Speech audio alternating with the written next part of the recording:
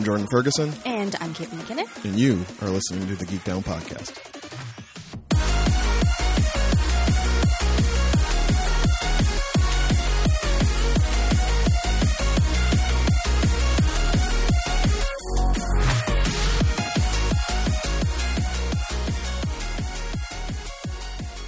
Hey y'all, welcome back to another episode of the Geek Down Podcast. This is the show where two friends sit in front of microphones and, try to find the sweet spots where their fandoms intersect. My name's Jordan Ferguson. My name's Caitlin McKinnon. What's wrong, Jordan? What? Listen, I'll get to it. I can't put my own needs ahead of the podcast. If you would like to subscribe to the podcast, you can go to soundcloud.com/geekdownpod. That's where the show lives. It's just hanging. It's trying to make sense of life. I was going to say the current climate, because we're at that point where it's brisk when I leave. Ooh, but and it's hot in the afternoon. That 2 p.m. sun hits me. Oh, yeah. While I'm standing waiting for a streetcar. A zip up became a bad idea. It's sweaty. So just, layer, y'all. Keep it adaptable. But if you don't want to go to SoundCloud, we get it. We understand. You can have episodes brought to you if you click subscribe. They'll be brought to you every week by an elf. On an alicorn. On a what? An alicorn. Did you look this up? You know the official term now? It's an alicorn. He's an alicorn. Philip is an alicorn, everyone. Philip is an alicorn. And Philip and Chauncey, Frostilicus III, will be happy to bring that content to you however you get it. Apple Podcasts, Google Play, and now, apparently, they got over themselves, Spotify. What? We're on Spotify now, y'all. So if you just want your all-in-one shop when you're listening to Rap Caviar, you can bounce out of Rap Caviar and go listen to the podcast all in one app. And your grooves. When you're listening to your grooves. Oh, my God. I get older every year. Kids in your grooves. You're going to be like the dude across from us right now, just hanging off his balcony yelling at people. Grumpy. He's a real grumps. Even grumpier than Jordan. It does happen. I know you find it hard to believe, listeners, but it does. You're so sad right now. I am sad. If you want to get even more grumpiness in your life, we're on most socials, primarily Twitter. Get up off Twitter. Sometimes it's happy. Sometimes it's happy. Not usually. I'll get to Twitter. I'll get to Twitter in a few minutes. That's where we are. Facebook, whatever. It's there. Say hi to Kate. Hi. She's hanging out at Facebook. Hello. That's basically what Facebook is like. It's just Kate going, hello. Hello. And then you awkwardly back out of the room because who wants to be there? I'll tell you about the books I'm reading. What's a book? And if you'd like to support this endeavor financially, you can do that at patreon.com/geekdownpod or buy us a coffee, ko-fi.com/geekdownpod. Listeners, oh, so tight. You may have a better audio experience this week because I took some Patreon dollars and replaced the raggedy, falling apart on ear cans I was using it was bad, guys. Record and edit the podcast. Listen, just because it was flaking faux leather everywhere, all over I would this leave table, and I'd be like, "What are these tiny flecks all over my skin?" And the hinge had broken on one of them. It was barely hanging on my ear. You couldn't even get a signal. I had to surgically twist it to get the connection to work. So now I have a pristine pair of Audio Technicas to help me produce the show every week. And hopefully, I don't know if any of y'all could hear it, but it drives me nuts. There's been fluctuating audio in the last few episodes. It's just you. Probably. Everyone else just turns it up or turns it down. I'm basically going to get a GIMP mask for Caitlin and just strap the mic to her mouth so I don't turn away while I'm talking. So I get a consistent level for her. Yeah, good times. Why am I sad? Okay. Yes, let's talk about why you're sad. We got to talk this out. You didn't even tell them what number episode it was. You were just so distraught. I don't even know. Is it 168? 168. 168. See, you knew there, floating around your conscious. Jocelyn. So, you will recall last week, I had my dilemma. This is technically another installment in... The sound, right, of sickness.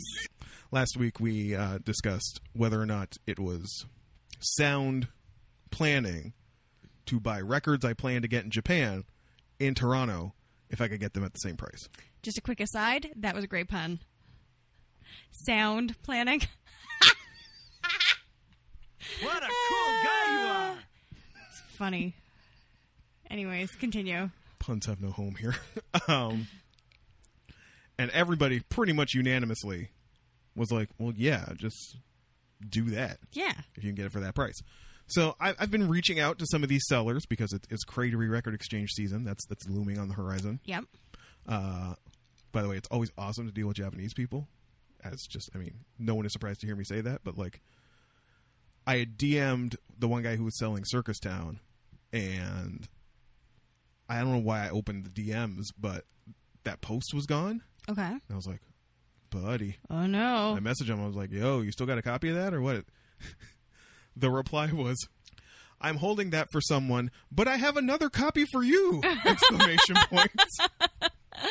That's funny. Same price, same condition. I'm like, thank you, friendo.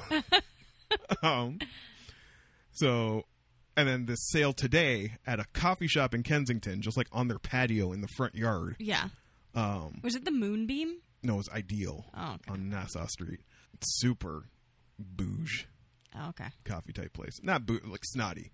Yeah. Like, you remember the hipster barista meme? Yeah. Like, he probably works at this shop. Like, oh, I see. Okay. If you want mustache. What your like Ethiopian roasted, slow drip, whatever. You know where they just slowly pour, slow pour. What's that called? Yeah. I don't know what it's called. They do that. They do that shit there. It's not as bad as Antica over on Queen Street, which does the like actual hot sand, like actually Armenian shit. Yeah. Unless it's a someone from Ethiopia or Armenia or wherever doing it, I don't want it. I think the guys at Antica are Armenian, actually. Oh, okay. Well, then that's okay then. Huge beards, I'm just assuming. But I don't know. Let us know. If you ever hear this, Antica, and sponsor the show and give me free records. So I head over there, and they were going to have a copy of Spacey, which is like, there's a top 4 albums that I want to grab on this trip. Mm-hmm. Spacey and Circus Town are 2 of them. And I knew it had no Obi, and I emailed the guy, and I was like, how much are you looking to part with that for? Oh, I haven't priced everything yet, but, swing through, whatever. Okay, right, I do. All right. And I get there, and I ask the dude, because I'm there for one record. Like, that's it. Yeah. And I have it in my head. I have the figure 120 in my head. Right. That's what I'm kind of, like, prepared to spend. And a tap out at, like, 150. Right. That's a lot of money. 150 is about as high as I would go. That's a lot of money. For an all-time, like, Japan record. Still a lot of money. It is a lot of money. I'm not disputing this fact. Just saying. Not disputing it. So many lunches. But I can get so much sushi with that. That's what the money is for. Right. That's the thing you do. That's my thing. So I go, and first of all, I ask the dude, and he doesn't even remember where it is. Right. He directs me over to these other bins where it's just like, oh, crusty crate diggers.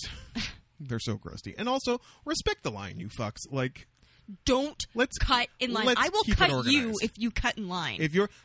I'm that white bitch that'll be like, excuse me? Hi there. There's a line. I do that voice. I do the, like, where's the manager voice for people who cut in line. I'm sorry. You can continue. I'm just saying. So I'm that dude who's like, if you see something in the bin and you want me to grab it for you, sure. Cool. You want to lean over my shoulder and have a look? Sure. Do not step. If there's a gap between me and the dude in front of me, you ain't stepping in front. You take your ass to the back. Did you tell them that? I don't have to. Oh, okay. Because I take up a lot of space and it's easy for me to maneuver it. Right. So it's not in the boxes where the dude sends me to. Right.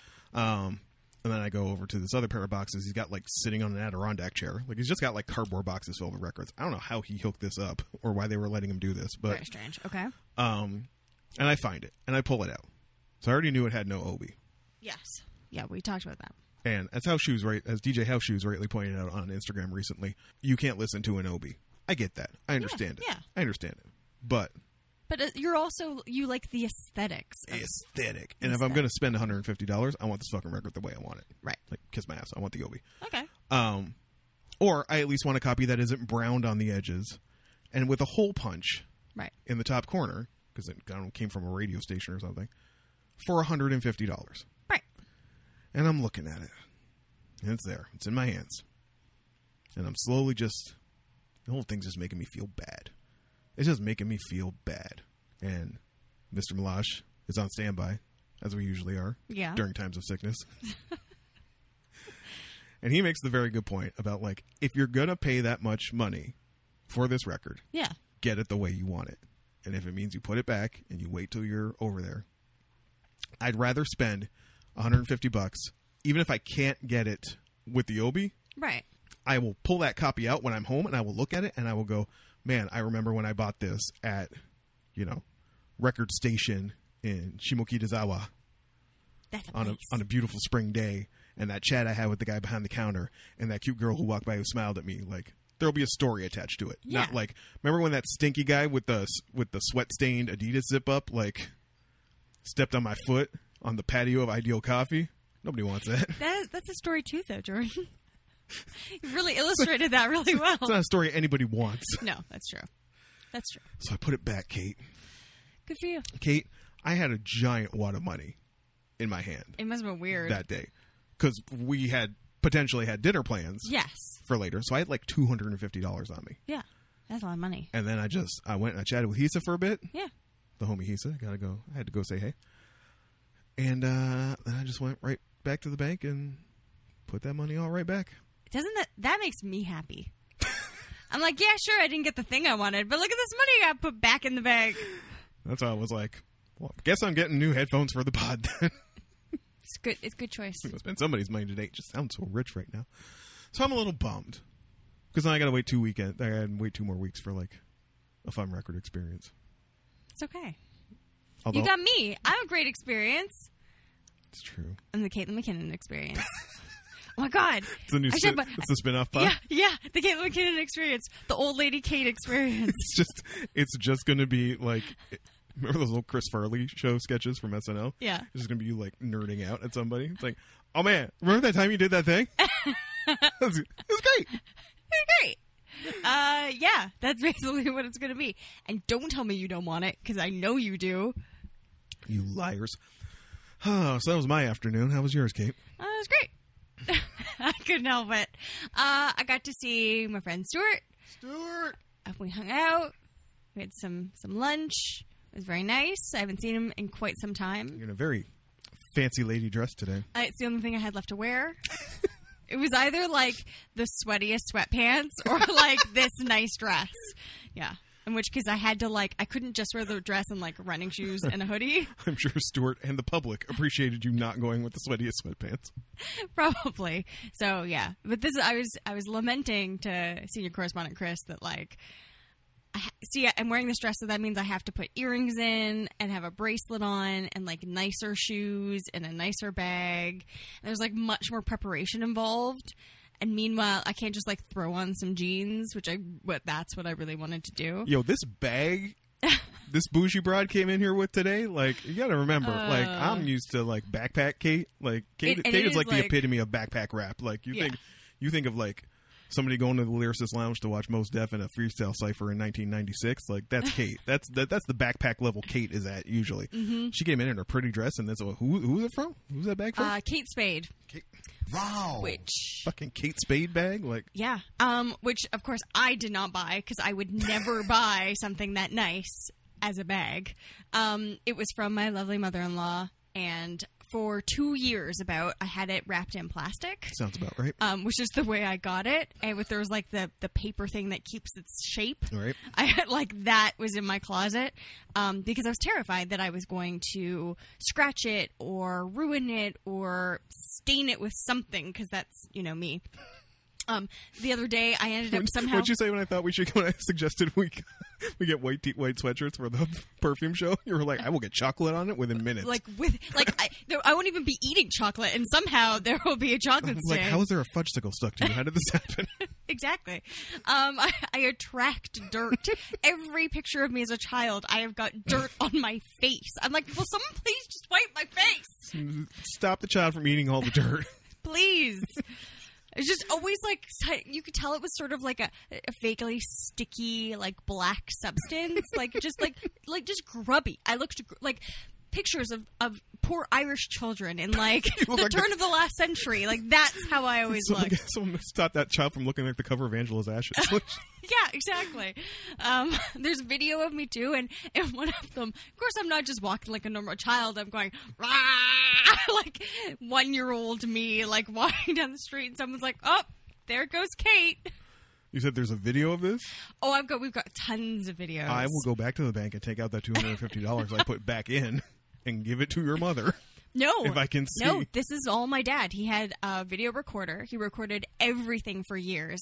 And he's now, on his own, bought something from Amazon that lets him record the old 35 millimeter camera tapes onto CDs. Yeah. And he's got this setup in his little like man cave at home, and he's been doing it with all of these 35 millimeter videos. Stuart, get me this so I can put it on Twitter. Anyways, there's just like so many grubby videos of me dancing to Madonna, which really they should have been watching what I was listening to.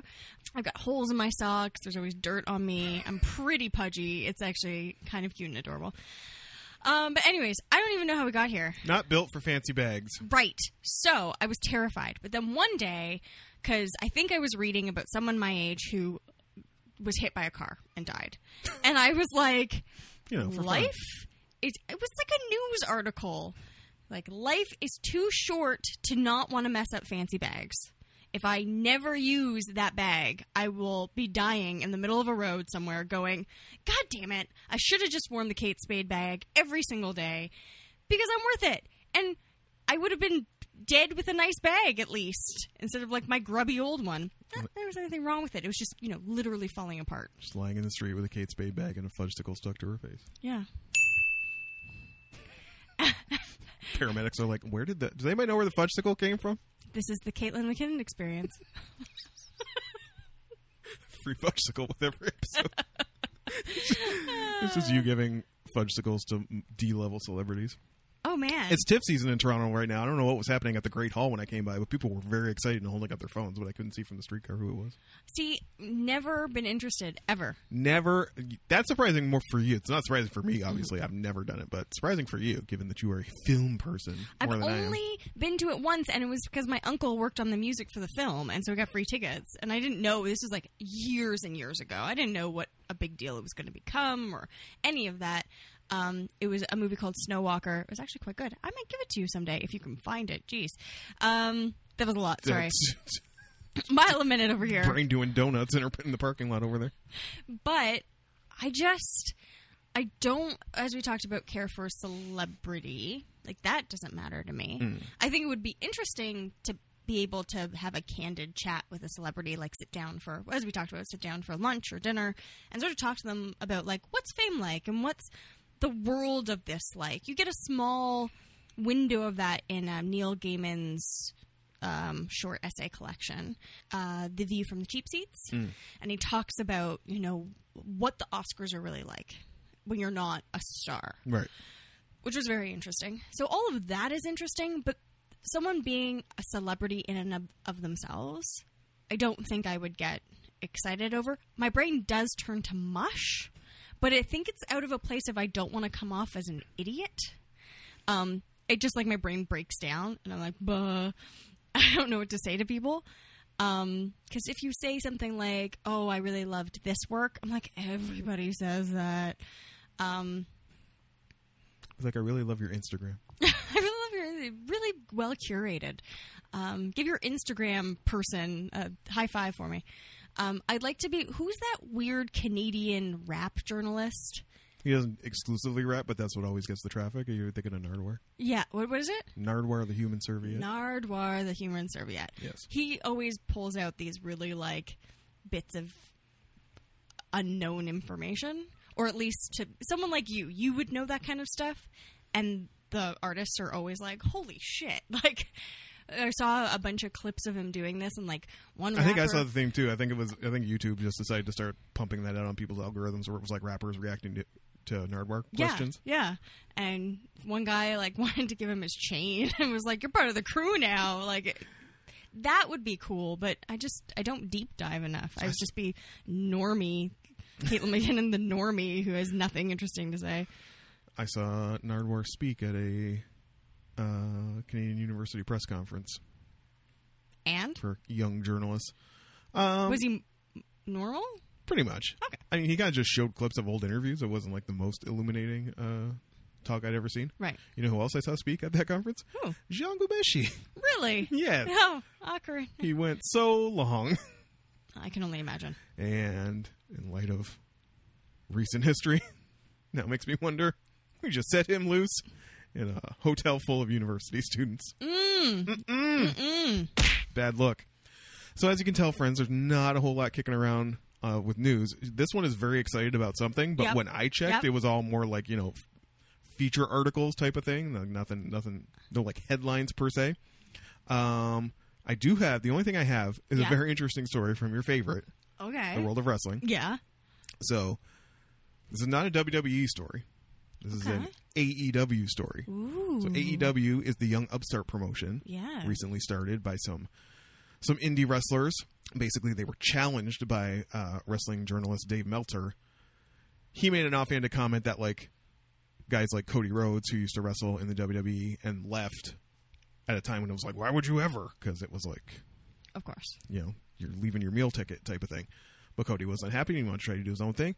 And Dave Meltzer was basically saying guys like Cody and these wrestlers, the Young Bucks and Kenny Omega, guys who worked in overseas in New Japan type of thing, they couldn't sell out 5,000 seats or whatever. Right.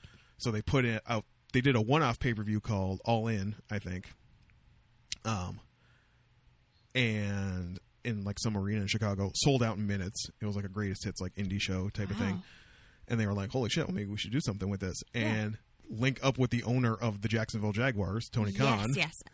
This is the part I know, yes. So now they have money, and now it's a viable thing. And they're going to have a TV show on TNT that starts in October, I think. And they just had a pay-per-view a couple weeks ago. Oh, shit, remind me to show you Orange Cassidy when we're on break. And they had their title match, and made sense. Chris Jericho is the AEW World Champion. Right. You want to start that TV show with a known quantity. Yeah. People are curious. They're going to tune in. Maybe they haven't watched wrestling for a while. They're going to go, oh, I know him. That's Chris Jericho. He's hilarious. He has lists. He is hilarious. He has lists. Now he's got... I don't understand why the marks are so crazy about this. Okay. But after his... He's the king of...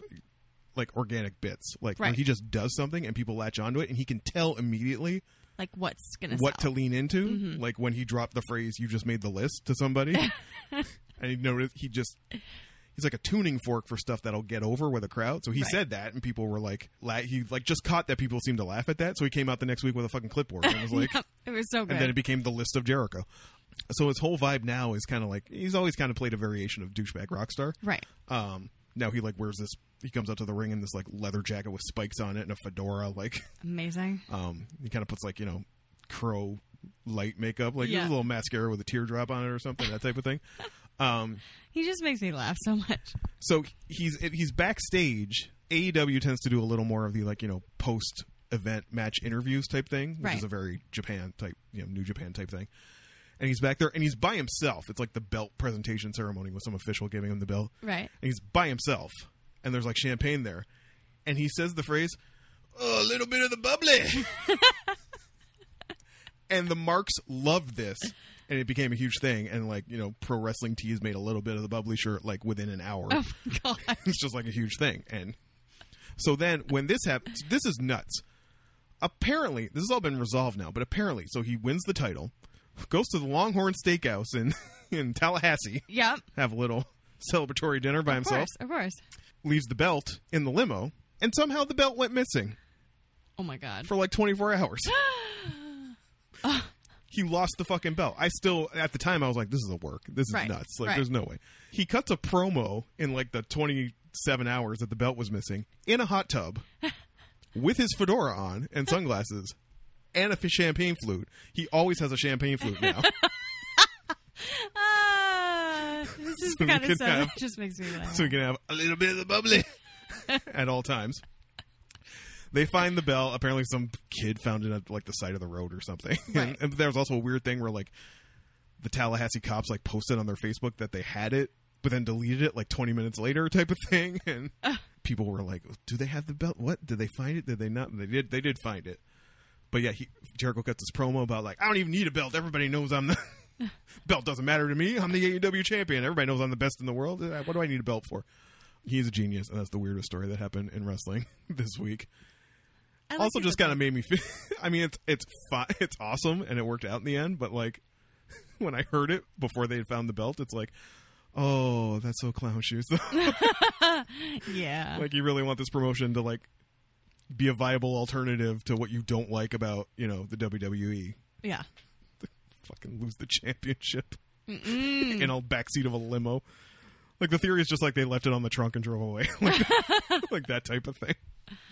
Anyway, yeah, that's the only bit of news I had aside from, Twitter takes on the Joker movie that I got through about, I think, 2 minutes and 35 seconds of before I was like, I'm out. Was it just like back and forth and back and forth? It was like the catalyst was a Facebook quote from somebody on Facebook being like, I don't want a movie that celebrates mental illness and, the heroic side. What's the opposite of demonize?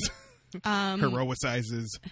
And basically saying that it's making him sympathetic type of thing. It's like, oh, you say that about Taxi Driver, blah, blah, blah. Well, Taxi Driver was a condemnation of toxic masculinity and this, blah, blah, blah. All of that. Just the chirping on both sides. That was like, that's okay, we're good. Mm-hmm. Well, we are tapped out of Twitter this week. I am not. Still go men, right, women. Hilarious. Get up off Twitter. Hilarious. What made you... I kind of had a meltdown earlier. Gasp with glee. I almost feel like it's a possibility we have already talked about this, but I had forgotten, and thank God I did because it was so fucking exciting. So I was looking at articles, seeing if there's something that I remembered from this week that I thought was interesting.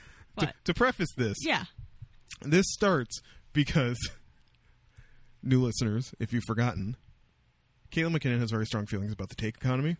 I do. As much as we love to make jokes about giving you the hot takes, the actual hot take economy, Caitlin hates. I do. Caitlin does not want to see 2,000-word essays on, a 35-second trailer. No, I do not. She is done with that. And a lot of these think pieces, clickbaits, always usually have a headline with a variation on the theme of, we need to talk about X. Yeah. So I just hear, she's looking at her phone and she just starts going, we really don't, though. Like, we don't. And I'm like, well, what do we need to talk about? Because the Mary Sue says we need, or IO9 says we need to talk about something. Yeah. So in this case, it was, we need to talk about an Ahsoka Tano movie. And for those of you, I'm going to give some background. Who was Ahsoka Tano? So Star Wars, before they had the relaunch of the movies, had a cartoon show that they put out called Clone Wars. Yes. Which was set in between, if you're going by the prequel trilogy numbers, set between movie 2 and 3. And dove into sort of what had happened with Anakin Skywalker and more of the politics and the war, the Clone Wars war, at that time. And it was, I don't know how many seasons, 8 seasons, 7 seasons. I can't remember. I really can't remember. Anyways, maybe it was fewer than that. The point was I really enjoyed the show, and they introduced a female character named Ahsoka Tano, who was... orange chick with the tails hanging off of her head? Basically, yeah. And Anakin Skywalker was her master. Right. And initially... It's a hard introduction because it was a kid's show, and initially even I was like, ugh, no, what are they doing? But as this season's progressed, especially second season, Ahsoka Tano became a beloved character. Absolutely beloved. They brought her back for the show Rebels, which was another animated television show. Right. Set later on in between movie number 3 and movie number 4. And anyways, there have always been calls for more Ahsoka Tano because she's just a fun, fantastic character. However, I don't think we need an Ahsoka Tano movie. I just don't. And this was saying how there was this fan-made Ahsoka Tano trailer, and this shows that we really do need an Ahsoka Tano movie. No, we don't. Comic books, maybe. Again, animated TV show. Sure, why not? But we don't need a movie. We really don't. I just don't feel we do. And as I was reading, in it was just one little line in this article. It was how I hope the next season of Clone Wars has more Ahsoka Tano in it. What a twist! And I kind of had a bit of a meltdown. So to this point, your belief was that the Clone Wars was finished. Done. Years ago. 2014, I think, was the last season. I went, huh? No. And sure enough, there was another season of Clone Wars coming to Disney Plus. Disney Plus? In February 2020. Oh, damn. Not even that far away. Again, I'm sure everybody fucking knows about this, and maybe I had heard it. Or I don't think we've talked about it on the show. I just don't know. There's just so much fucking content out there. Maybe I mentioned it, or maybe I wasn't excited, or maybe I don't know. Maybe I already watched it. Maybe I'm the Mandalorian. I don't know. I don't know. And we all know I am the Mandalorian. Caitlin is the Mandalorian. Anybody who's taking care of babies? Me. Shooting people? Me. Of course, that's why you're the Mandalorian. Traveling taking through care of a baby. I'm traveling through space. I'm knowing things. All important for me. Solving mysteries. Me and baby. Solving all the mysteries. Anyways, if I heard about this and if I didn't acknowledge it, this is ridiculous. I am very excited. I don't know. She is very excited. I really did freak out. I was like, what? What is going on? Is this the reality? Am I in this reality? Just slapping her own face. Just yeah. Like, what? Anyways, I'm very, very excited with that. So that is something that is thrilling and exciting. Thrilling. And I hope everyone will watch with me. If you like fun stuff, just watch the Clone Wars. It's fun. It's great. It's great. Do we have any other news? We do. The Steven Universe movie is out, apparently. Yes, I saw a couple takes about plot points because we know I don't care about spoilers. Of course not. Everyone should watch that. I'm going to watch it as soon as I get home. There is going to be a Tomb Raider sequel. Like game, like no, which version? The movie. When was that? I don't know. 3 years ago, 4 years ago. Who was it? I can't. Who played her? Vikander. Something Vikander. Alicia Vikander? Yeah, okay. that's the one. It was actually not bad. It reminded me a lot of the Rise of the Tomb Raider movie, I think it was called. She wasn't in that? That's not what this is the sequel to? No, she was. But I mean the video game. Sorry. Oh. Rise of the Tomb Raider. They did a couple scenes that were very video game cinematic things. Right. Which was a little weird, but it did remind me somewhat of that. The video game storyline was better, though, than this Tomb Raider. The Tomb Raider movie. Because they made it non-magical. And in the Tomb Raider movie, there was actually, I think they're called Onagi. They're ogres. Sure. Okay, anyways, they're Japanese ogres. They were in here, and there were, all these mummies and stuff. It was really cool. It was actually a lot of fun. It's a long game, though. And that's it until we get to updates. So, yeah, no news. So let's get to updates. Okay. I don't have much because I work all the time, and most of my life is spent reading reviews of backpacks because this is my current obsession. Right. So I feel like I need a backpack to go to Japan. I mean, I could tell you a lot about backpacks. We'll talk on the break. So, yeah, if any of you have a hot take for a backpack that's about 32 to 33 centimeters wide... Amazing. And will not make me look like a fourth grader. I have very specific needs. You do, yes. For this. When did USB ports become such a big thing on backpacks? They all have them now. Like you put your battery pack in the backpack, and then there's a port, so you can just plug your phone on the outside of the backpack to charge it. Because you need to charge and go. You're just staying on the move. Also, if you want to know what over-engineering is, look at backpacks. Look at some of these backpacks. Amazing. You got to reinvent the wheel, y'all. So yeah, it's just stuff about backpacks. And I recently discovered that there's a series of 3-minute shorts subtitled in English on the Waifu World 2 official worldwide YouTube channel. Yeah. Called Girls Band Pico something. Right. Where just little chibi versions go on little weird adventures. Which is the show I want. Kate would forget the actual anime telling their story. No, she just wants little shorts of chibis running around. Yep. The theme song is, can we say spaz anymore? Is spaz allowed? Yeah, I'm sure. Yeah, I think. Twitter will let me know if it's not, but the end credits is just this really frenetic song and just little chibi versions of the characters spazzing out as they play their instruments, and that's the show I want. Apparently, chibi spazzing out are like my favorite thing in basically life. We just want chibis. Yeah, that's basically the jam. We just want chibis. Yeah, because even if you try and like do weird fan stuff with chibis, it doesn't work because they're just fat little like characters. Like fan service doesn't work. That's with what chibis. it is. You can't do fan service with chibis, and if that's your jam, you're weird. Yeah. I fully intended to be able to talk about the book I started reading today, but I haven't started reading the book yet. Jordan, all about reading. You were like, I'm going to read. It's going to be great. I was going to read. And then Kate was like, maybe we don't have time for dinner tonight or blah, blah, blah. And I was like, well, I'm fucking going home then. Yeah, no, I'm one of those, like, I had that work is crazy right now. So I'm like extra levels of exhausted, like back to endometriosis exhausted, where I'm like, it's not quite as bad, but I'm probably going to fall asleep on the train home. So, I'll fall asleep 50 minutes after she leaves today. It's called Trick Mirror. It's by Gia Tolentino, I think her name is. New Yorker staff writer. Fancy. Fancy, yeah, fancy. I know. You're talking fancy about my purse. I gotta just hold that book around, and everyone's gonna carry that book. And everyone's gonna think I'm fancy. It's a real weird thing with like 70s throwback book covers lately. I notice these things in my industry. Oh yeah, speaking of my industry, y'all, I had something get published this week. I probably should have led with that. Yeah, you should have. Personal news. So I mean, yeah, great. There, half an air horn.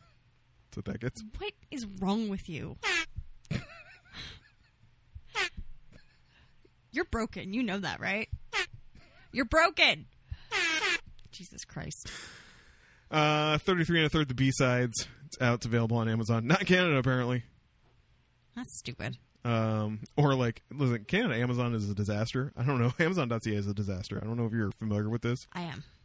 Where it's like, oh, it's available for for $7.50 on Amazon. You click through and Amazon redirects you to Canada, and it's like, add to cart, $473. What is happening on Canadian Amazon? Yeah, my essay on perfume is in there. Hooray. Jesus Christ. Mr. Malash sends me a screenshot of him like, I met Dr. Robot for dinner on Thursday, and I just gotten my copy that day. Yeah. And I was waiting at the restaurant for her to show up, and I was flipping through it, and I was like, hey, it's new book day, and she was holding it, and she was looking at it, and she's like, did you get paid for this? I said, yeah, you're holding it. Yep. That's my paycheck. Publishing. Yeah, it's true, though. But I mean, yeah, and then Mr. Malash sends me a screen cap of like, his cart on Amazon buying the book. I was like, thank you. I'll get a royalty, but I mean, thanks. But still. Thanks for the support. I want to read the essay. You too can read the essay in the book till like next year when I say fuck it and I just like reprint it on my website or something. But there you go. That's what that is. And hey, if you buy the book, there's a link in the back to go to a survey to vote on if you'd like to see any of those essays fleshed out into a full-length book. And I think I have ideas. So he does have ideas. You should let him write his ideas. They're really good. So yeah, go to that. He gets specifically uncomfortable when I say his ideas are good and that he's a good writer. Look at him getting uncomfortable. Oh, he's so uncomfortable. He's a very good writer. No! God, please, no! No! I announced this in one of my work emails to people. I took a GIF of, what's his name from New Girl? Did you ever watch New Girl? Yeah, a little bit. Nick Miller, that's what his name was. Who I believe at that point, maybe eventually he became a writer, but he wanted to be a writer. He did become a writer. And he was like at his laptop sitting there going, okay, this is good. And then immediately gets up and goes, I got nothing. I included that GIF with the title, My Process. Yeah, so that's out there. I mean, I'll throw a link on Twitter or something. Yes, you should. If people want to buy it and read it. They do. Jesus, relax. You need to calm down. I would be fucking psyched if anyone published anything of mine. I am trying. Listen, Self-Care Minute with Jordan K. I'm trying to, anything in the creative field is like, it ain't about what you did; it's what you're doing next, right? Like, yes, I guess that's like. I'm not saying that's how you should look at it. That's just like, it's what are you working on now? And it's like, motherfucker, I just like, can you give me like 5 minutes? Like, I just put something out. What are you working on, Jordan? I will throw you out the window. So I'm trying to be. If you were to stack up, not like I have a shit ton of credits or anything, but I mean, if you was to stack up everything my name's been in the last 5 years, it's an all right little pile I've got going. So I'm just trying to be, and it's a higher pile than a lot of other people of varying ages who call themselves writers. Yeah, I don't do anything. You keep a school functioning. The children are our future. You know that. Get to that in the second half. And Yakuza when I have time. That's it. Keeping my Hostess bar humming along. Amazing. So, remember how you talked about how I was into film? Film, yes, you are into film. So, I watch a lot of YouTube videos, and I came across this video about a director I liked but didn't know I liked. His name is David Fincher, and he's directed a bunch of stuff that I really like. I knew that David Fincher was a director, but I did not realize how many things he directed that I liked. Okay? All right? Like what? You're going to just do dings. Yeah, that's absolutely what I'm going to do. 7, Fight Club, the Madonna Vogue video. Oh, really? Yes. What? The movie Zodiac. Yes. He's also, I haven't seen it because it's not my type of movie, but Gone Girl he's done. He did... Also did the video for Judith by A Perfect Circle. Yes, he did. And he did a Tool video as well. He's also done a bunch of Paula Abdul and a bunch of Madonna stuff. And Sting. He did Fields of Gold, which is such a fucking good video. You know what? Shut up. Yeah, and he did Benjamin Button. Right, he did. Which to me is just okay, David Fincher, sure. He did Girl with the Dragon Tattoo. Anyways. Now he does Mindhunter. He Mindhunter, which I don't know if I'm going to like because I really like... I'm surprised you haven't watched it yet, to be honest. I really like shows where they talk about the process of solving the crime and how the crime was committed. I don't necessarily like... I do like what they call... Oh, God. Forensic psychology. Yes, forensic psychology, but they call it something particular when you are basically profiling. Right. I do like profiling. I find it very, very fascinating. But I like them doing the profiling. I don't necessarily want to go in depth with the murderers. I don't know that it does that. Have you seen any of it? No, I haven't seen anything at all. I've seen a couple episodes, and I mean, it starts where the practice didn't exist. Yes. So it's basically this tension between, the Mindhunter, whoever that dude from Glee is playing. Yes. Basically, him and a cop, and the cop does not care. Right. It's well, if we understand why they do these things, we can maybe better predict if they'll happen in the future. And the cops are just don't care. Yeah. They're not people. Yeah. We don't need to understand them. Why do I want to understand them? Yeah. Which and that is and that tension, that discussion is interesting. Which I might dive into because I really like. I hadn't actually watched Zodiac, and basically the video I watched was why Zodiac was so interesting. A lot of people say it's his best movie. I've seen it once. I should probably watch it again, but I think there's a school of people who say Zodiac is. I think Fight Club is his best movie, hands down. That is close to a perfect movie for me. Put that to the socials. I'm sure many people have. They have opinions. They have takes. I don't want their takes, Jordan. I want to have a human conversation. I might go 7. 7 is great. Yo, he did The Game. Fuck that. Yeah, he did The Game. The Game is slept on. The Game is the sophomore album. The Game is the David Fincher's Pinkerton. It's a sophomore album nobody remembers, but it's actually fucking great. Yeah. But I apparently really like his work and really like his music videos, and he's done so many music videos. So Kate's got some dark shit to work through is what we're learning. Yes. Well, we always do that. I'm part of the murder corner. I was and this is from a Sarah Scribbles comic where it's I like romance. I like fantasy and science fiction. And then it's just Sarah in murder corner. It's this dark, gross corner. So it's coming up organically. Yeah. This is going to ruin Slim episode this week. Okay. It's always something. It's always something. He's going to the other section. He's going to Bank 2 because we got to talk about how when it comes to true crime, We've got quibbles. Okay. Or rather, I do. I was really... So we recall in the summer, friends, international listeners, you may not recall that in the summer there was a manhunt all summer for these 2 kids in the West Coast who killed a couple people. Yeah. 3 people to be exact. And I know so many people who were like just appalled at this behavior. These guys are monsters. We need to catch them. And I'm like, yeah, until they make a fucking podcast about them and you guys are all like, I love it. It's so great. Right. You morbid fucking people. Like, okay. All right.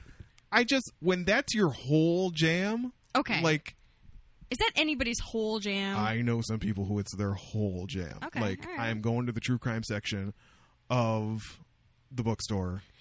My podcast feed is nothing but, like, to be fair, I haven't, it's not like, I'm not trying to be all Shots fired! Okay. Shots fired! on the, my favorite murder crew or whatever. Like, murderinos? Like, I don't. Okay, so here's the thing.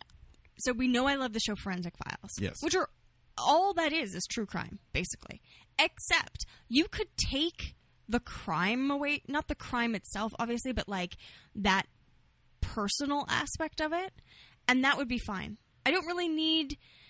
You're into science. You watch Forensic Files for science. For science, but also for how they went about solving the mystery. Yes. That's what I want to know about. It's why I love Sherlock Holmes. He'll walk through his methodology, right? Surprised. I didn't really like the first episode of... I can't remember what it's called. It's set in New York.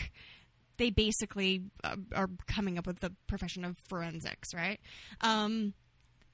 Is show on Netflix. I'll think of it eventually and then yell it out. It's not Mindhunter? No, it's set in like the turn of the last century, late 1800s, right. And it has some weird name. Anyways, I didn't really like the first episode, but we'll get into that some other day. I don't the personal aspect of it. That I could do without. I don't like to hear about kids dying and people getting raped and murdered. And that, to me, that's not fun or thrilling or interesting. That's horrifying and upsetting and sad. I just love, how do they solve this puzzle? That's what I love. And unfortunately, a lot of what I'm into comes with this human baggage, right? Which sounds very strange. I of course I care that these things happen. Human Baggage was a song on the cut song from the recent Tool album.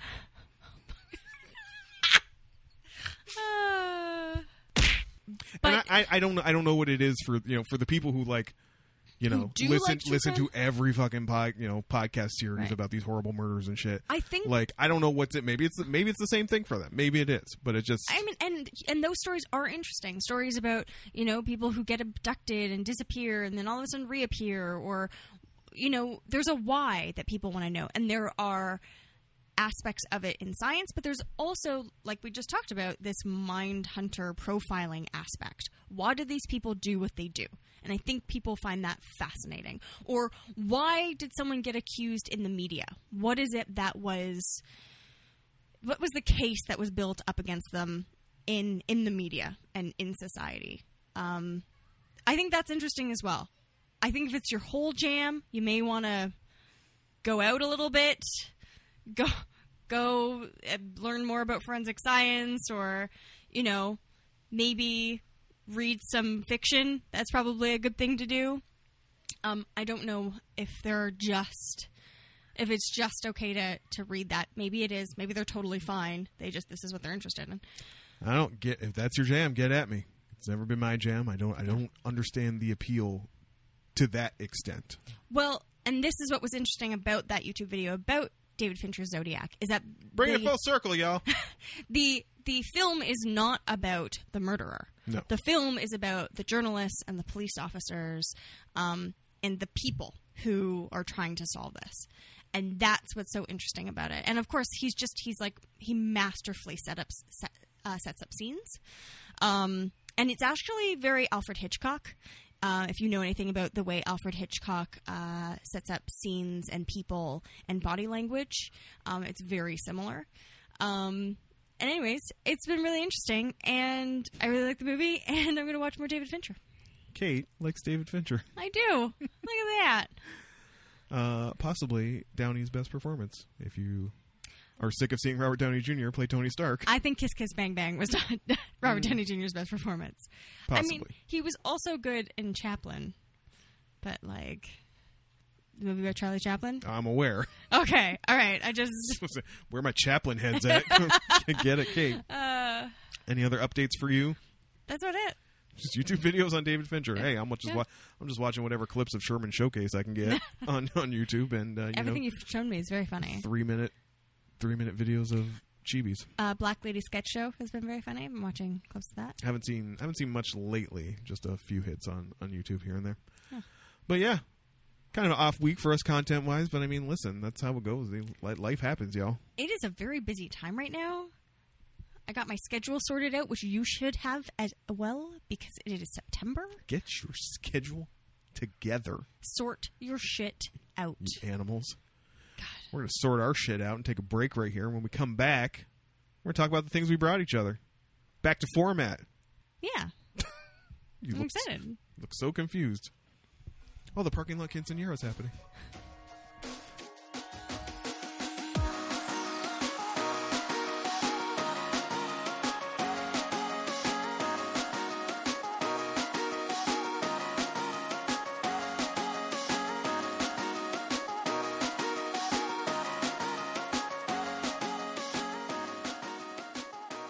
Hi, everyone, and welcome back to the show. This is the half of the show where we talk about the things we've given each other, which we have actually done this time. Yeah. Because we're back to format.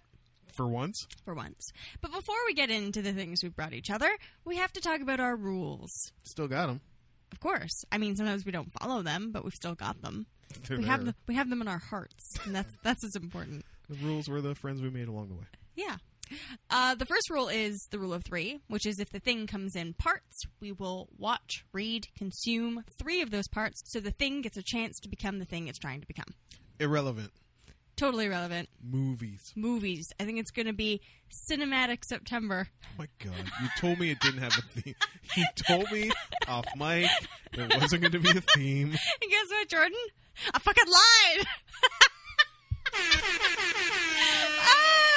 I lied straight to your face. I've been thinking about a name for like a week.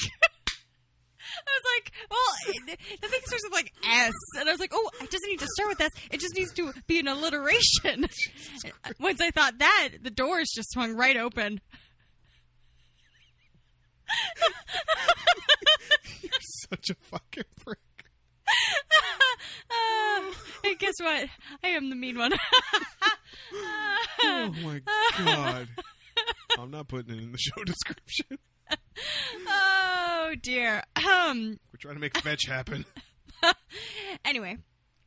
So it's not relevant because we've given each other movies. The second rule is hashtag save it for the pod. Don't talk about the thing. Because we want to give you the freshest of takes. We want to have moments like what just happened. But we understand that the things we're giving each other may not be as fresh. So old. They're not 16 different fucking articles on the Joker movie that hasn't even come out yet. No, they're just our fresh take on old things. And finally, the third rule, which is not really a rule, it's actually just a policy, is that there will be spoilers. We get right into things, especially if they're old. Movies from the 80s. Oh, yeah. Get your shit together. Seriously. All right. With that out of the way, let's talk about the thing I brought Jordan. On the heels of last week's discussion, where someone, as often happens, discovers I have not seen something and is delighted. So delighted. I found out that Jordan hadn't seen the movie The Dark Crystal. Nope. I mean, this came up because I had binged all of the recent TV show on Netflix. Like, actually binged. Like, the textbook definition. Oh, yeah. Like, to the point where senior correspondent Chris and I were like, this is bad. We have done a bad thing. We need to peel ourselves off of this couch. It's like going to be that thing where your thigh is stuck to the bus seat because you're in shorts. Oh, yeah. And it's going to be like a sound. It's going to be awful. Nasty. That's how it was.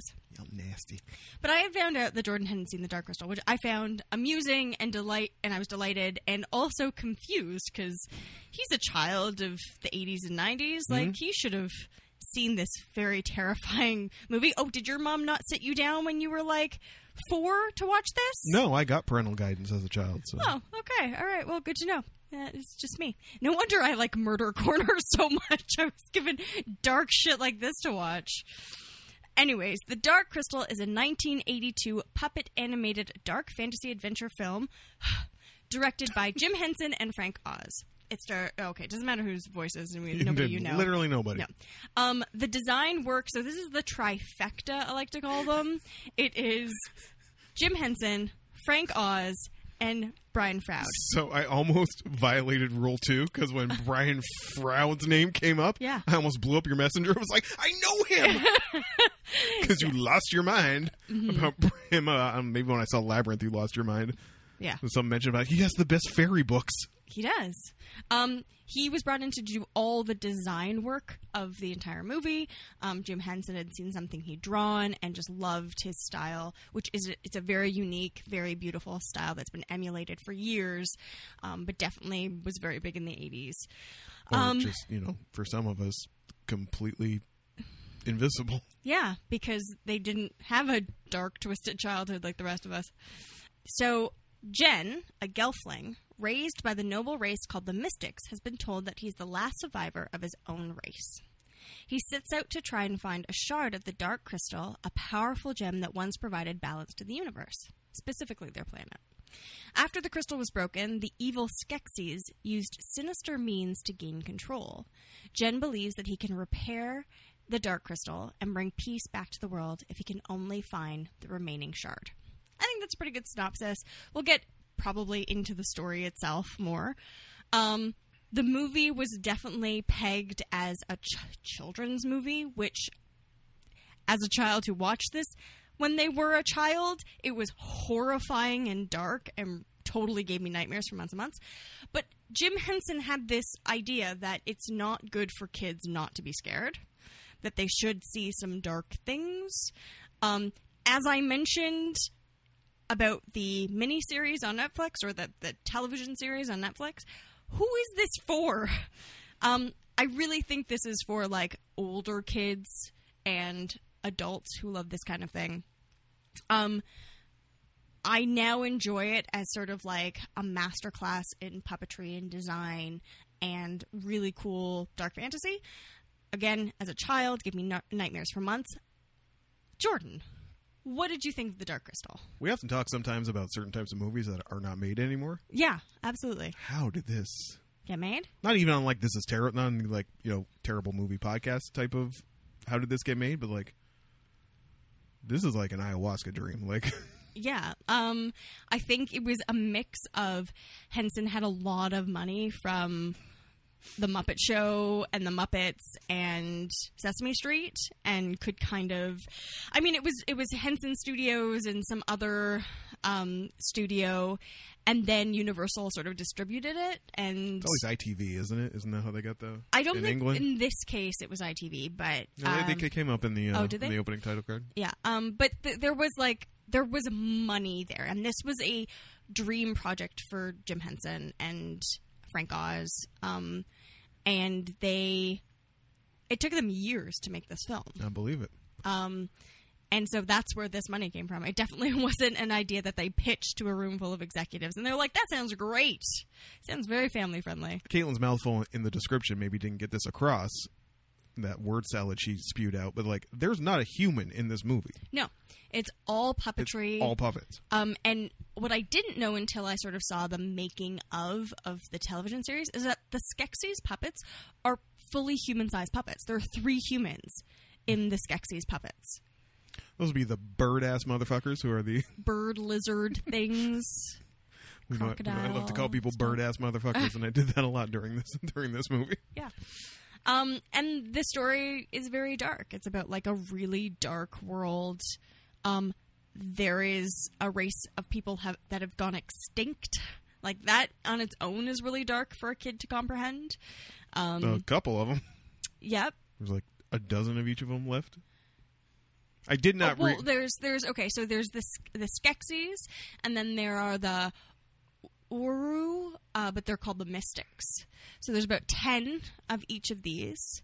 And then the Gelflings, which is the closest you would say are human, but they're not humans. They're sort of like elf-like beings. And all the ladies have wings. Yes. Yeah. So, I mean, this is one of those ones Caitlin loves where it's like, hot take, Jordan, did you like it? And I go, I don't know. I mean... listen, shouts to the world they built. Yes. Like, there's a huge info dump at the start of the movie, which is normally not the sort of thing I like, but... in this case, you kind of need it. You kind of need it, and I mean, y'all thought this out. Like, all of this makes sense. You know, it's an info dump, but there's a lore there. Somebody obviously spent some time. I think I read later that the reason they ultimately went with a prequel for the Netflix show was just because there was so much backstory. Like, yeah. I'm not gonna say I'm using it knowing it wasn't to this level, but like, you know, Tolkien-esque levels of detail, like in the back, like they knew Henson and Oz and Froud. They knew if you had a question about something, it may not be in the movie, but they could answer it. You know, like they knew those three guys knew the story of this world, and all that info was still laying around. So when it came time to like, we want to do another Dark Crystal thing, sequel, I don't know, prequel. Oh. Look at all this stuff we got here for you, and like cannot be undersold. Just the technical achievement involved in, you know, the design of the characters themselves. Gelflings are a little meh. They kind of look like they're wearing felt skin faces. Yes, they do. They look like they've skinned somebody and are now wearing their face. Yeah. Which is really interesting because in the making of the series, they talk about how Jim was most disappointed with the Gelflings. That was the thing that he really wanted to fix, and they did a lot of that work. But what's really interesting as well was Wendy Froud, Brian's wife, who at the time they actually met, I believe, on the Dark Crystal. She was the one who made the puppets of the Gelflings, and when they brought her in to assist with the show, she's like, these were all the technical issues. And she's like, they were like, oh, we're not going to have any of these problems. The technology's changed so much. She's like, no. They ran into all of the same problems, which is like, how do you get them to emote properly? Right. How do you get them to do this? So there is limitations to what the technology can do, even today. But it's still... you do get lost. I mean, of course, you never know. You always know that these are puppets, but you do, especially as a child, get lost in the story. And so on the one hand, if I say, you know, it's a technical marvel, the level of skill and craftsmanship done with these puppets, there are moments, and I have this sometimes with just Henson stuff in general, where it's like, there's heat check moments, right? It's like, look at these cool-ass puppets. Yeah. Look what we can do with them. Yeah. Do we need to be doing this for as long as we're doing? Probably not. Probably not. Look at these cool-ass puppets, though. Yeah. That banquet scene with the bird asses, I'm like, this is going a little long. Yeah. We don't need to be doing all this. But they're there. Look at them puppets eat. Look at them puppets eating and having a great old time. Yeah. Look at everything they can do. That's my only issue, often with Henson stuff in general. And with this in specific, where it's like, okay, chop. We'll move it along. What? What are you talking about? It's only 90 minutes. No, there are scenes where there's like... It is, yes. There are elements of movement, obviously, that, you know, as Caitlin said, the Gelflings have a problem with that. Those, like, things they're riding. Yeah. There's a moment... so they look like deer, mantis, something. I don't know. They have these weird, like, kind of gangly legs. And what's the lady Gelfling's name? Oh, God. Suzanne. Sure, Suzanne. Suzanne's like, hold on tight. They go fast. They do not go fast. They kind of clop along. But then it's immediately followed by like this terrifying scene of these giant cockroach things that the Skeksis always send out. Like, cuts away just before they devour one of these things. Or I don't know what they do with it. They just club it to death or eat it or what. But I was like, that's the moment where if I was a child, I'd be like I'm out. I'm gone. I'm out. I think I ended up crying, and my mom was like, what's wrong? I'm like, this is so dark. Why have you visited this horror upon me? Yeah. I'm 3. And definitely, like, look, I was a little pressed for time this week, so it was playing in the background while I cleaned the house. Yeah. And there were definitely moments where it's like, you must find the shard of the Dark Crystal. And then he's like, suddenly he's at some chick's house with a telescope, and she throws a bunch of rocks on the ground. Yeah. And it's like, oh, is it this one? He has found the shard. Hey, it's for a kids the Dark movie. Crystal. I'm like, well, that was easy. It's a kids movie. I had to go back to Wikipedia afterwards. I'm like, did he seriously find it that easy? It was a test. It was a bunch of shards. He had to pick the right one. He used his flute. Did because he used music. He used music to find the right shard. It's creepy when he uses the flute because you can't capture that motion with puppets that well. No, you can't. But I mean, I don't know what came when, but like Jim Henson is a genius character designer. So I mean, like the bird asses, the mystics, which I did not understand that they were paired until I like went back and read. Maybe you shouldn't have been doing dishes and watching it in the background. Do you like this tidy house that you're recording in? I told you I was working Monday to Friday. This place could have been rough. Because like one of the bird asses gets cut by the shard, and then they're like clomping along somewhere. Like they've all left their valley, the mystics, and they're all just clomping along. Really like the look of them, by the way. They kind of have a more classic Henson-esque feel to them with the big noses and stuff like that. But yeah, one of them spontaneously gets a cut on its hand, and I was like, what? And that sent me to Wikipedia. As a kid, I knew. I was just smarter than you, I guess. You didn't have a house to clean. You were a child. You just got to sit there with a fudgesicle hanging off of your face. It's true. I was probably sticky everywhere. Probably. You couldn't move. You were stuck to the carpet. It's true. God, that banter. So I mean, this would under no other circumstance would this exist. No. You had to have a guy of Jim Henson's level who was mad into puppets, and that was his jam. And Frank Oz. People forget that it's Jim Henson and Frank Oz who directed this film. And they were both masters of, like, vision. And Brian Froud with just, like, all the design work, the plants and beasts and everything. The look of the Dark Crystal Castle itself. Like, if you are a casual Muppets fan... Yeah. Like Muppets can, and this is probably by design, can have a sense of sameness when you look at them, right? Like, they all kind of look the same. They all kind of have the same felty look type of thing. Like, like there's huge variety in the, what's the astronomer's name? Oz performed as her. I saw that in the credits. But it's something with a G. Whatever. Astronomer, I'd never seen any puppet in the Muppets. I'd never seen any Muppet that looked like that character. Like, so it was interesting to see them do things with their skill set that I had not seen them do before. Her name is Agra. And she has one eye. She does have one eye, and she pulls it out of her head. That was never explained. Still works. Magic. Pull my eye out and look over here. Oh, pop it back in my face. I do find also shut up, Fizzgit or whatever your name was. Fizzgit. I can't remember. Yeah, just quit yapping. I do find though, now that I've watched the movie recently and the television show, I go a lot, and all I can think of is one of the Skeksis the Chancellor, who's always like and I'm like, shit, I'm doing the Chancellor again. You bird-ass motherfucker. I'm a bird-ass motherfucker. Well, what kick punches could you give it? I mean, I'm giving it like a 7.5 because it's worth a watch, and it left me with enough curiosity to want to. Under no other circumstance would I have probably ever gone and checked out this Netflix show. Right. Just wasn't my bag, and I don't know that it's totally my bag now. But I mean, the movie intrigued me enough to be like. And I saw the fucking cast list, and I was like, yo, Netflix money? Like, yeah. And, like, I have to shout out, so Frank Oz also, I'm pretty sure, did the voice of the Chancellor. Probably. And Simon Pegg does such a good job emulating it. It's bizarre. Is Brian Fruit still alive? Yes. Okay. And his wife, Wendy, and his son, Toby, was the baby in The Labyrinth. The baby's name is also Toby. And he works on this. All three of them worked on the show together. Isn't it just, like, lovely? And Toby got to bring his son. And oh, gee, a family of weirdos. Right? Terrifying children for generations. Love it. 7.5. Sitting on Netflix. Fantastic. Go check that out. Also sitting on Netflix is the thing I brought Caitlin. Again, this is one of our awesome weeks where these things could not be more dissimilar. But yes. But both cinematic. They're both... Quit saying cinematic. I will not. It's not happening. And this was one of those things where, like, again, it's just a movie that, like, I made a reference to it once, Yep. And I was like, have you ever seen this? And Kate said no. And I went, bah, bah, bah, bah, bah.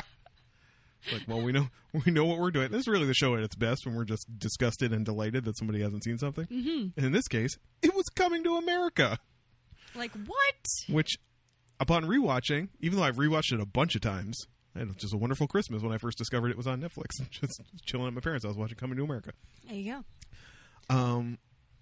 It's a weird movie to watch in retrospect. Okay. For a couple reasons. It's just surprisingly earnest, but I mean, we'll get to that. We'll get to that in a minute. All right.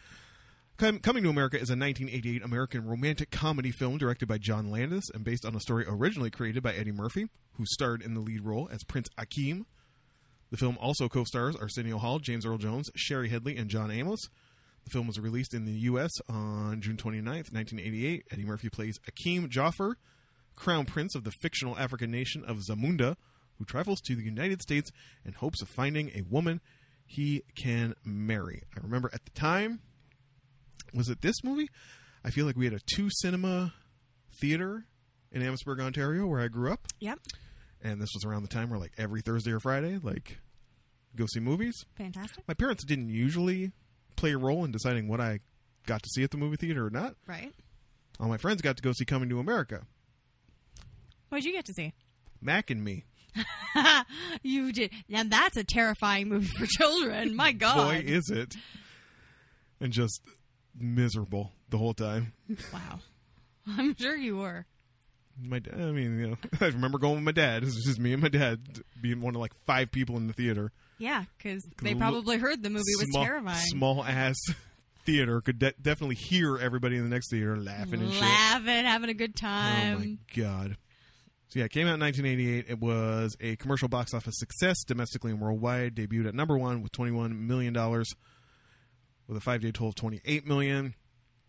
It was the highest earning film that year for the studio, which was Paramount, and the 3rd highest grossing film at the U.S. box office. So there you go. Big hit. And a rare look for Eddie Murphy because it's kind of a wholesome movie. I mean, it doesn't. Yeah. It doesn't have, it's got titties in it. And it does have boobs in it. It's got swearing in it here and there, but it is remarkably. Rewatching it this time, I was struck by how like not laugh out loud funny it is. Like it's funny. Yeah. It's got some moments, but it's a romantic comedy, and it is. Yeah. And I also respect when you go back and you realize like this is the blackest shit they put on screen for like a mainstream Hollywood movie. Yeah. So it's a very saccharine Eddie Murphy choice to give if you're familiar with like peak 80s Eddie Murphy. Yes. Like Lord knows I would never give you Raw. Or not. I definitely wouldn't give you Raw. And I'd give you like severely edited. I'd be like, watch the last half hour of Delirious. Okay. Don't watch the front half of Delirious. It does not hold up. They did not understand AIDS in 1983, y'all. No. No, they did not. But this is a very kind of like sweet movie. So you have very little familiarity with just this era of Eddie Murphy's career. You need to bear in mind, he was literally the biggest movie star in the world. Yeah. At the time. I knew that, and I'm trying to think what I would know Eddie Murphy from the most. Like Shrek. Sorry? Like Shrek. Well, no, before that, I mean... Nutty Professor and shit like that, maybe. There's something before that, though. I distinctly remember him being in and me really liking. I can't remember what it is. But Norbit? No, not Norbit. But just knowing that... Bowfinger? Knowing that Eddie Murphy was just this huge star, right? Like... I know that, but Eddie Murphy, just movies were not my jam. Well, now you've seen one. I've seen 2. You gave me Changing Places. I did give you Trading Places, which in retrospect was a good one to give you. It was, and we'll get into that. So, now your second Eddie Murphy movie. Yeah. How did you feel about this one? It was good. I mean, I was surprised. I thought it was going to be a lot more like Trading Places. I thought it was going to be a lot more, sex jokes and there was a bit of that, especially at the beginning with like the naked ladies for no reason, full breast showing because Africa, right? Of course. I love that sort of like the ridiculous elegance of it, sort of giving again, this is a very made up movie version, but giving them a different view of an African country. Yes. And the painted like, oh, what do they call them? They had them in Star Trek all the time. The matte paintings. Backdrops? Yeah, the matte painting of the castle was a little funny. It is very 80s, very Star Trek. But the story itself was actually really interesting. I would have liked to spend more time with Eddie Murphy and I can't remember her name. Lisa, because that was the whole point of the story. It's basically Eddie Murphy is he's the crown prince of Zamunda. It's his birthday is 21. Time to get married. Yep. We got a wife picked out for you. Yep. She's your queen to be. Yes, very funny. And he's like, I don't want that. I don't even wipe my own ass. I've been kept here. Yeah. Under glass my entire life. And I like that his goal is to find someone who likes him for being him. Yes. And who he connects with on, mental and emotional level. So he wants to go intellectual level. Yes. Wants to go to America. He's going to pretend to be poor. He's going to get a job. He's going to find the most common place he can. Yep. Where do you go to find a woman deserving of a prince? Queens. So yeah, and I thought that was funny. I thought them living in like this terrible apartment was funny. Arsenio Hall was funny. Shouts to Arset, man. Yeah. Y'all forget how fucking... And like, I forget. So like, I knew him as the talk show host in the 90s, right? Yeah. Like, you forget, like, he's pretty fucking hysterical in this movie. Yeah. Like it was a fun movie. Oh my God, I did not know that Lizzo was ripping on the Jerry Curl cream commercial from this movie. Is she? In her movie for Juice. There's like a whole section of it. And it is like shot for shot, that commercial. Because this movie had like, I think possibly because it was like some of the blackest shit you could see in a mainstream movie. Like that whole scene where like they're bringing in, the queen to be. Yeah. Where it's like, Fast and Loose, I don't know how like anthropologically sound it is, but like, just a flood of like people in, traditional, for Zamunda, clothing, with the percussion playing and, they're doing dances and things like that. And it goes for like, 5-6 minutes, like this whole sequence that was just there in a movie that like was not a blaxploitation movie in the 70s or something like that. And every character except the white Jewish man that Eddie Murphy was playing was black. Yes. And I think that's fantastic. And I could see how this had a lot of cultural ripples, right? The point I was going to make is like you mentioned Lizzo, like before that it was like Busta Rhymes, Put Your Hands Where My Eyes Can See was an entire riff on Coming to America. The whole thing was Coming to America. And I can see that it had interesting messages even about women. Like they never have a sex scene in that movie with the two main characters. No. It is a wholesome film about him wanting to find someone who really cares about him for who he is. Yeah, I think they only kissed like twice. Like. Yeah, and that was really great. I don't know. There was also some, how much I like social justice stuff. There's also some sort of like mocking of people who think that Africa is only X. Right? Yeah. So the bad guy. the douchey guy she's with when he meets her. And he talks about, do you chase monkeys? Or you must be used to not wearing a lot of clothes because it's Africa and all this. Right. And just also, can we talk about the nobleness of James Earl Jones? I could spend 45 minutes talking about James Earl Jones stepping out of the car in Queens with a fucking lion head on his shoulder. With the bejeweled eyes. Like, iconic. Like, I will turn into one of the Queer Eye guys and just lose my mind for 45 minutes talking about James Earl Jones and the swag. Oh, the sort of, there is no other actor that I think more of when I think of a king than James Earl Jones. Right. Just, he should be every king. And if you want to have an authentic king, have James Earl Jones. He should be on the crown. Like, he should be. Yes, he should. He just has this gravitas that it's so effortless. And I think it raised the movie up in a way. Not to say that anything else, like, it was bad casting, but I just think that casting was so superb. And funny in its own way.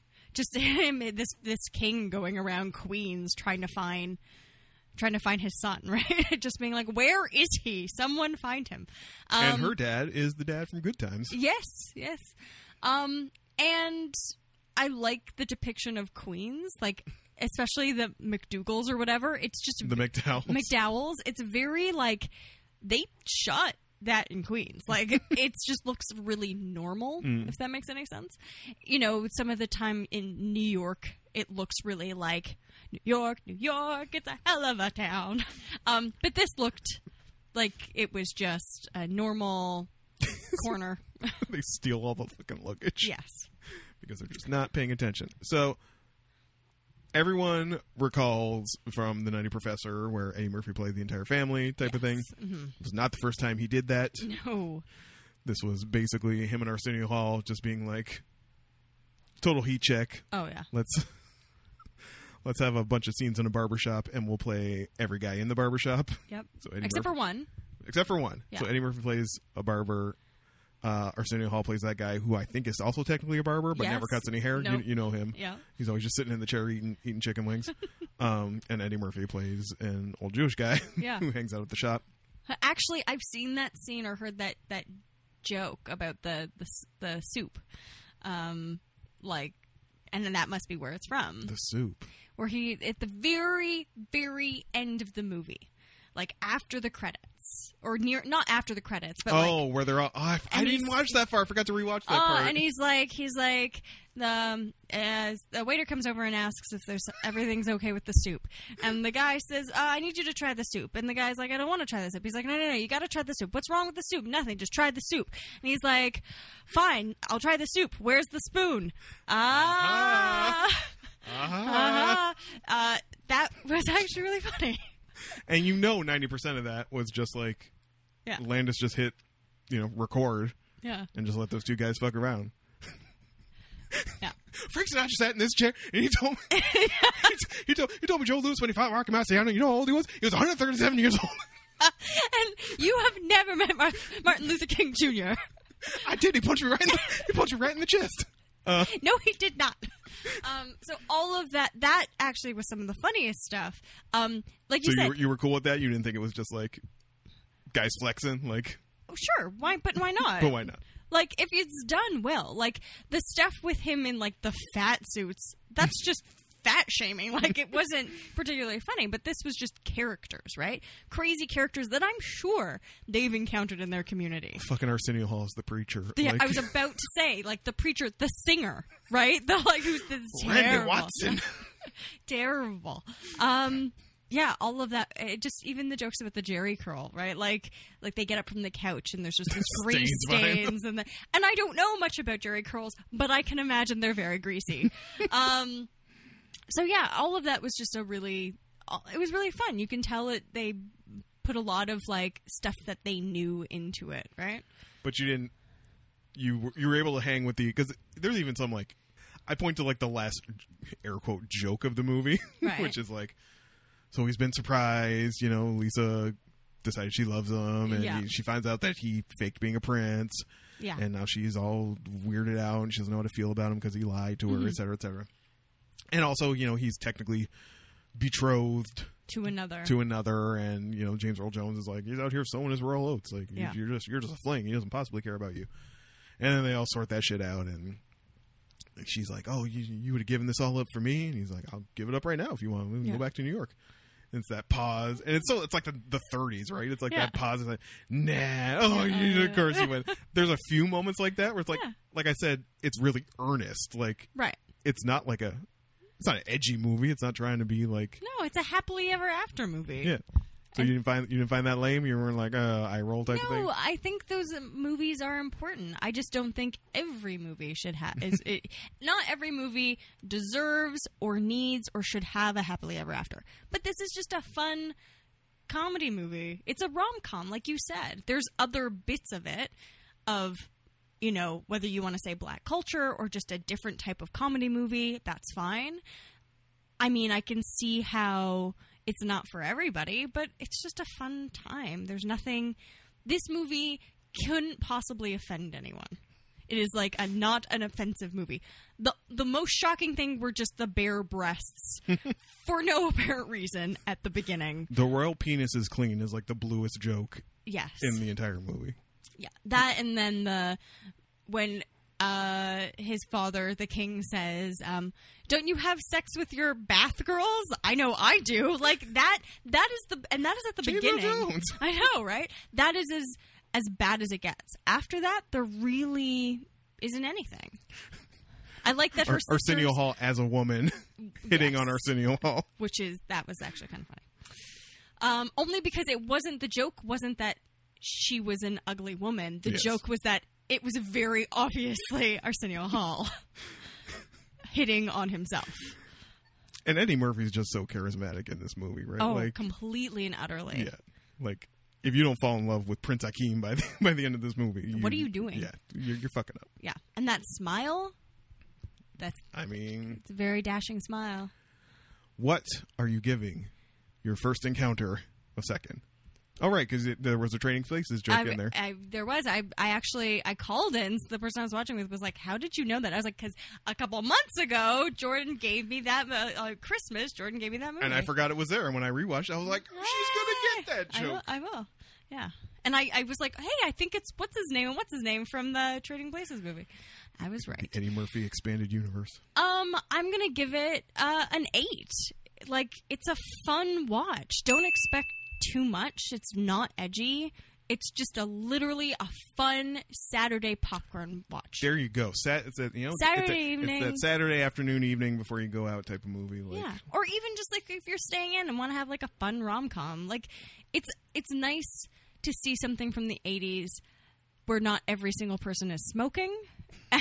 And it's not like vile and ridiculously sexist. Nobody's saying homophobic epithets or things like that. Yeah, and also the message of just like finding someone who like is in, you connect with intellectually and emotionally, someone who's your equal in that way. I think that's really nice.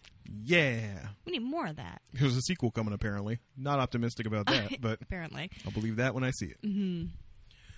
Well, I believe that is going to wrap us up for the first installment of what is apparently Cinematic September. Cinematic to September. Nope. No? Oh, come on. Look forward to the rest of the month. I know I am, because I did not even know this was a thing until 20 minutes ago. It's a thing! Surprise! We love surprises. We do love surprises. Friends, if you would like to get at us, if you have suggestions for Cinematic September, things you want us to check out that we may or may not have seen, you can do that on any of our socials, primarily Twitter. Get up off Twitter. For the 25 minutes a week I can tolerate to be on there while Kate's trolling through Men Writing Women. And stuff about boobs. And stuff about boobs. Which, I mean, yeah, I guess I should be on Twitter more. I like boobs. Who doesn't? And all the conversations and communicating they're doing, because they do a lot of communicating. Apparently. They quiver with anticipation, apparently. And welcoming. So that's how you can get at us. We will be back here next week for another installment of the Geek Down Pod. Thank you for joining us, friends. It means the world to us. My name is Jordan Ferguson. My name is Caitlin McKinnon. The theme song is by Rob Gasser, and we hope you'll join us next week for the next installment of Cinematic September. Wow. Bye.